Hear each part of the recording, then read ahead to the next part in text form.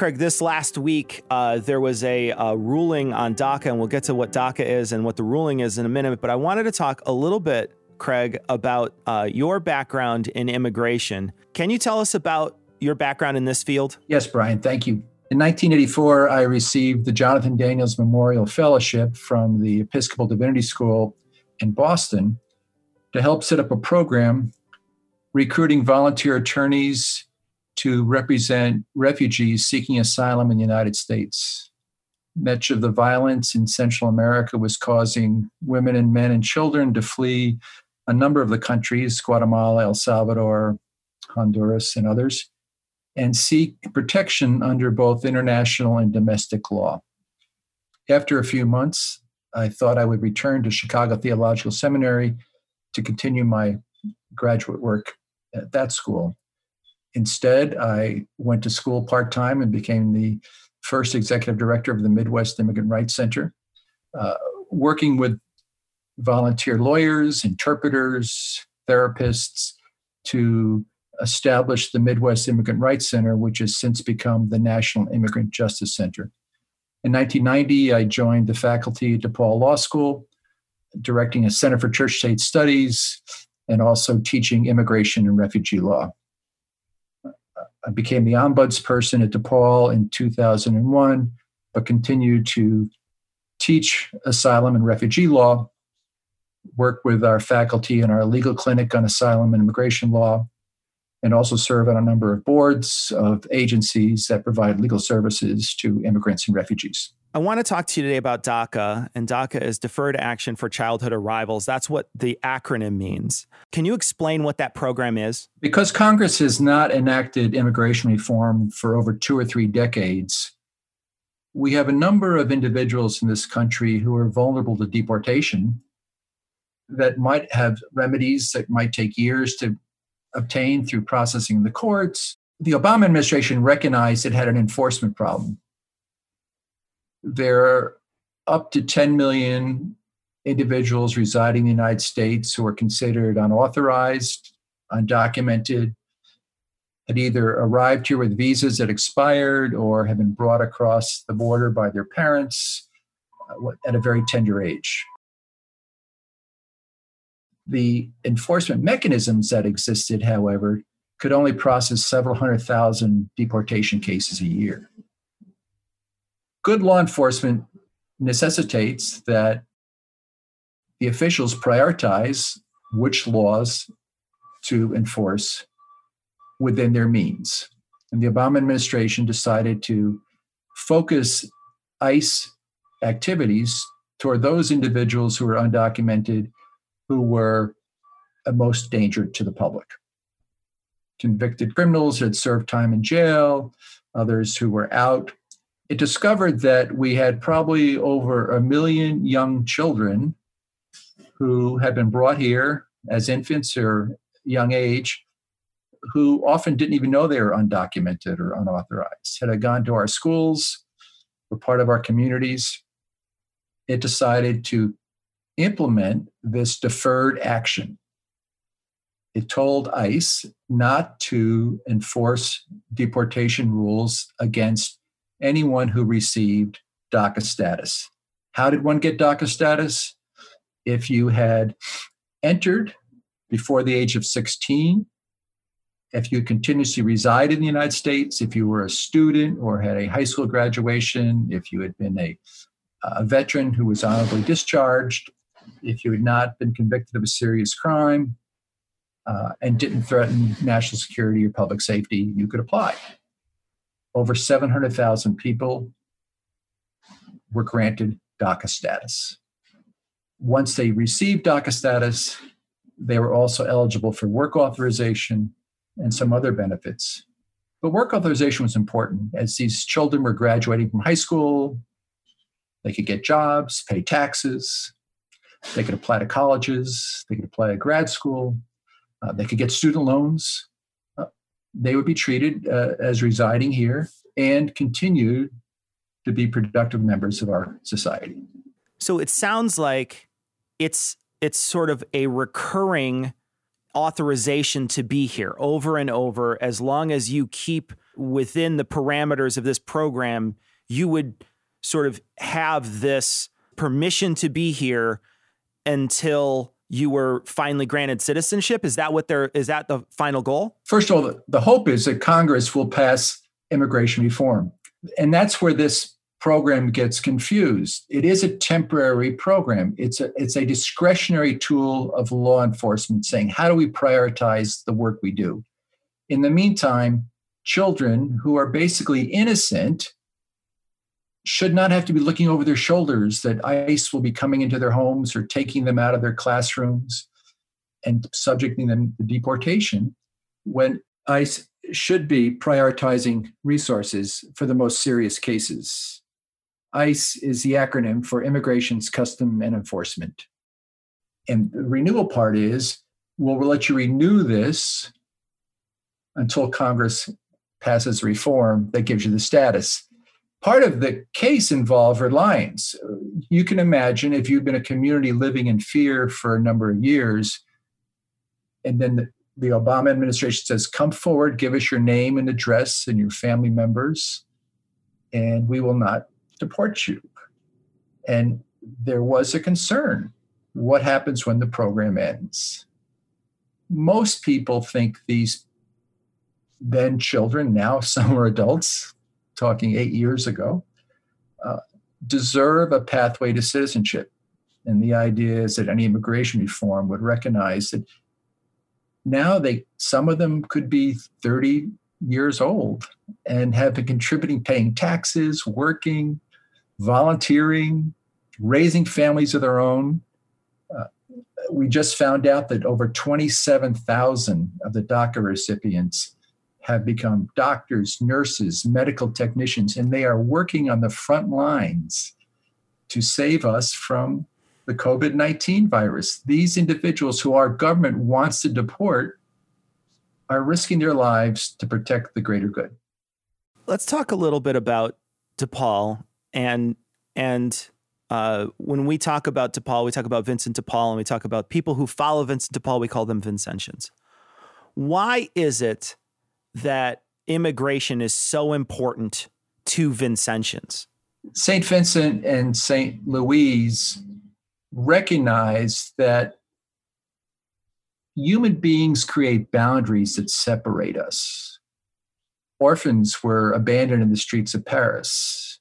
And St. Vincent, Louise said, these orphans are us. They are human beings like everyone else and shouldn't be abandoned. And they found ways to protect and take care and to shelter and nurture those young orphans into young children. Both of them lived at a time of great religious wars in Europe. France was devastated by wars, as much of Europe. Refugees were fleeing battles everywhere. There were immigrants and refugees coming into the cities trying to escape. Neither Vincent nor Louise said, we can't take care of you. You're a refugee. We need to protect those who are living here. In fact, Vincent sent some of his priests out to those battlegrounds to aid and help those who were wounded and fleeing violence.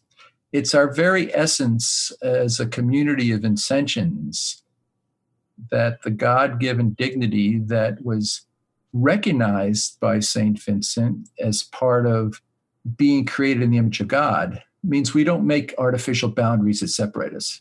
Immigrants and refugees are only called that because nation states have put these artificial boundaries up. So it goes to the core of our very being of a community gathered for the purpose of the mission to welcome all and to aid and nurture all that we can to the best of our ability. More currently, what do you think that DACA means to DePaul students? No law in this country stands alone. No administrative proposal like DACA stands alone. What many people are not hearing in this DACA discussion is that many years ago, the U.S. Supreme Court decided a case called Plyler v. Doe, which recognized that our Constitution necessitates that public school districts educate every child in the district. Plyler involved a case in Texas where the district had said undocumented students would not get public education. And Justice Brennan wrote a powerful decision saying, when we offer public education, it's for everyone. So think with the context of this. These children, many didn't even know they were undocumented until they graduated from high school and applied for college, and they couldn't document their status as U.S. citizens or lawful permanent residents. Or perhaps they went to get their first driver's license and found out that their birth certificate had another country and not the United States. Nonetheless, they've been living here, being part of our communities. They had played on our soccer teams or Little League baseball. They had gone to our church schools and church camps. They thought themselves full members of our society, in part because of that Plyler case. When they couldn't apply for college, they couldn't get student loans because of their status, they hit a roadblock in life. DACA allowed these students to continue their education, to apply to DePaul, to become members of our classes, graduates of our classes. I suspect some of them were able to get work authorization and earned money to help their families to send siblings to DePaul.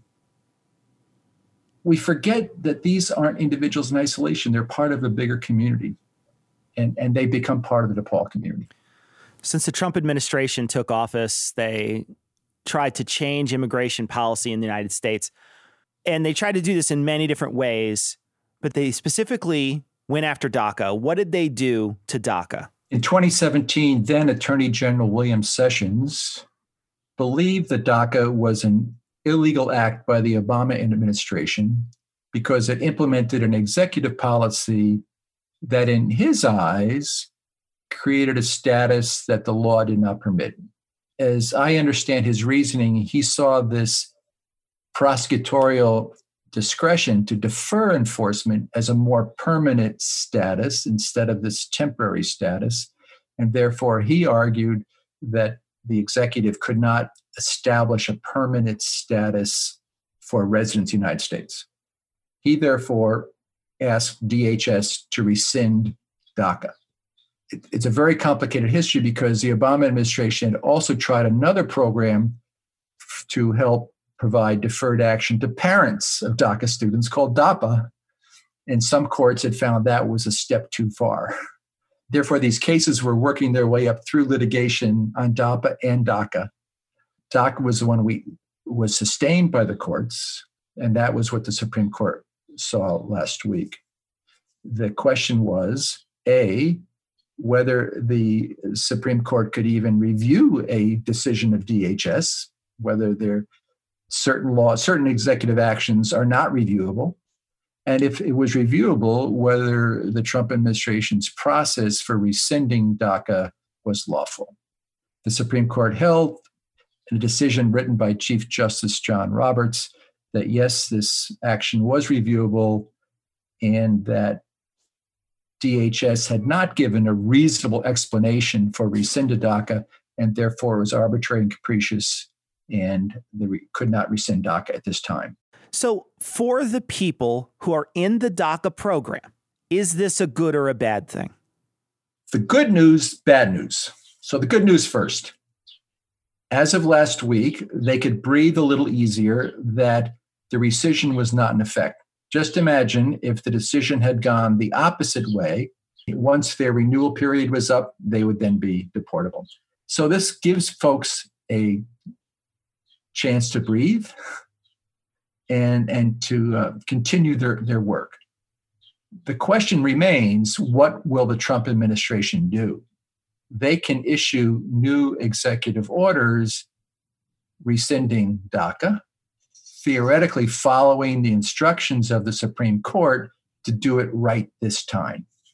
I don't know what their decision. They may already have that executive order drafted, and they will make a political decision, whether it's to their benefit that their base wants DACA rescinded, whether they want DACA rescinded, or whether public opinion wants these 700,000 people and their family members to remain active, engaged, productive members of our society. The not so good news is that we have to organize. We have to go back to Congress and say, stop fiddling around with immigration reform. At the very least, let's get something legislated that gives these DACA recipients a pathway to citizenship. They've already paid their taxes. They've already contributed. They are contributing to society. They are building our communities and making them stronger. Let's get it done. And that would be the dream decision if you were in the DACA program now, is that immigration reform would finally pass. Correct. Now, one of the political questions is, could a piece of legislation that simply addresses the DACA students pass Congress? The troubling news is this administration thinks it likes to negotiate. And what happened previously, you see issues like 700,000 DACA students for funding a wall. Or what are the trade-offs? That's Washington. That's making legislation. This administration has built so much of its previous campaign and appearances, its current campaign, based on anti-immigrant animus. As you mentioned in your introduction, this administration has taken steps to not just reduce immigration, but almost eliminate it.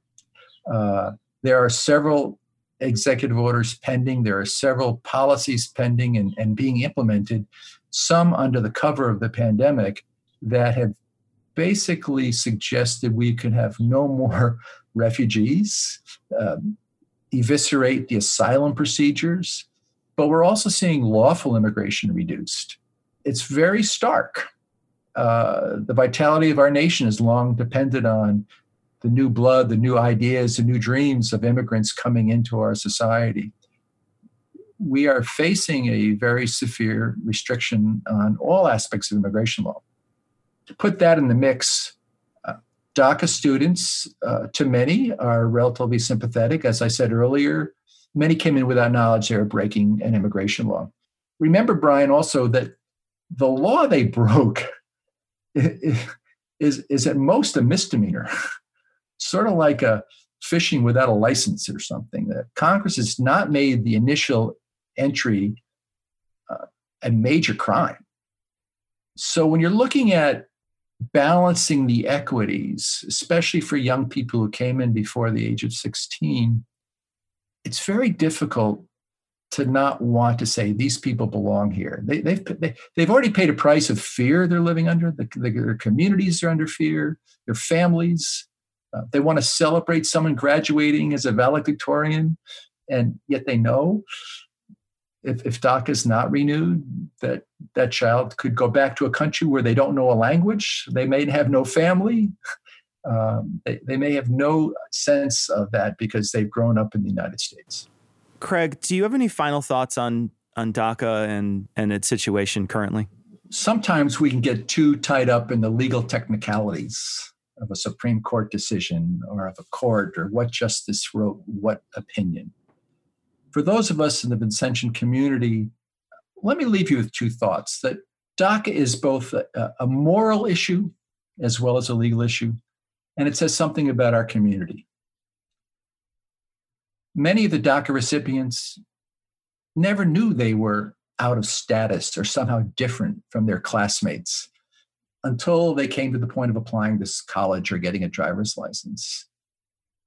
We have a moral obligation to work with our neighbors and to include them as they have benefited our nation, but also for their, as we would say in the Vincentian tradition, their dignity, their status as human beings. And secondly, the Vincentian community is concerned about community. In a previous podcast, we had talked about it's more than dreamers. It's more than the DACA students. Almost all of these students have family members with mixed immigration status. Some are citizens, some are lawful residents, some of their siblings may still be undocumented. They're part of a larger fabric that we're part of in a great city like Chicago. And when these students are threatened with deportation, we're all threatened. There are people in our parishes, in our community groups, in our sports teams. And we as Vincentians need to think about that broader community issue and what hyper-enforcement by ICE does. And DACA brings that right to the heart of what we're about. And let's think about those moral and community issues when we engage in discussions about providing a pathway to citizenship for the DACA recipients. Craig, thank you so much for sharing your knowledge on the subject with us. Thank you, Brian. It's been a pleasure to be with you.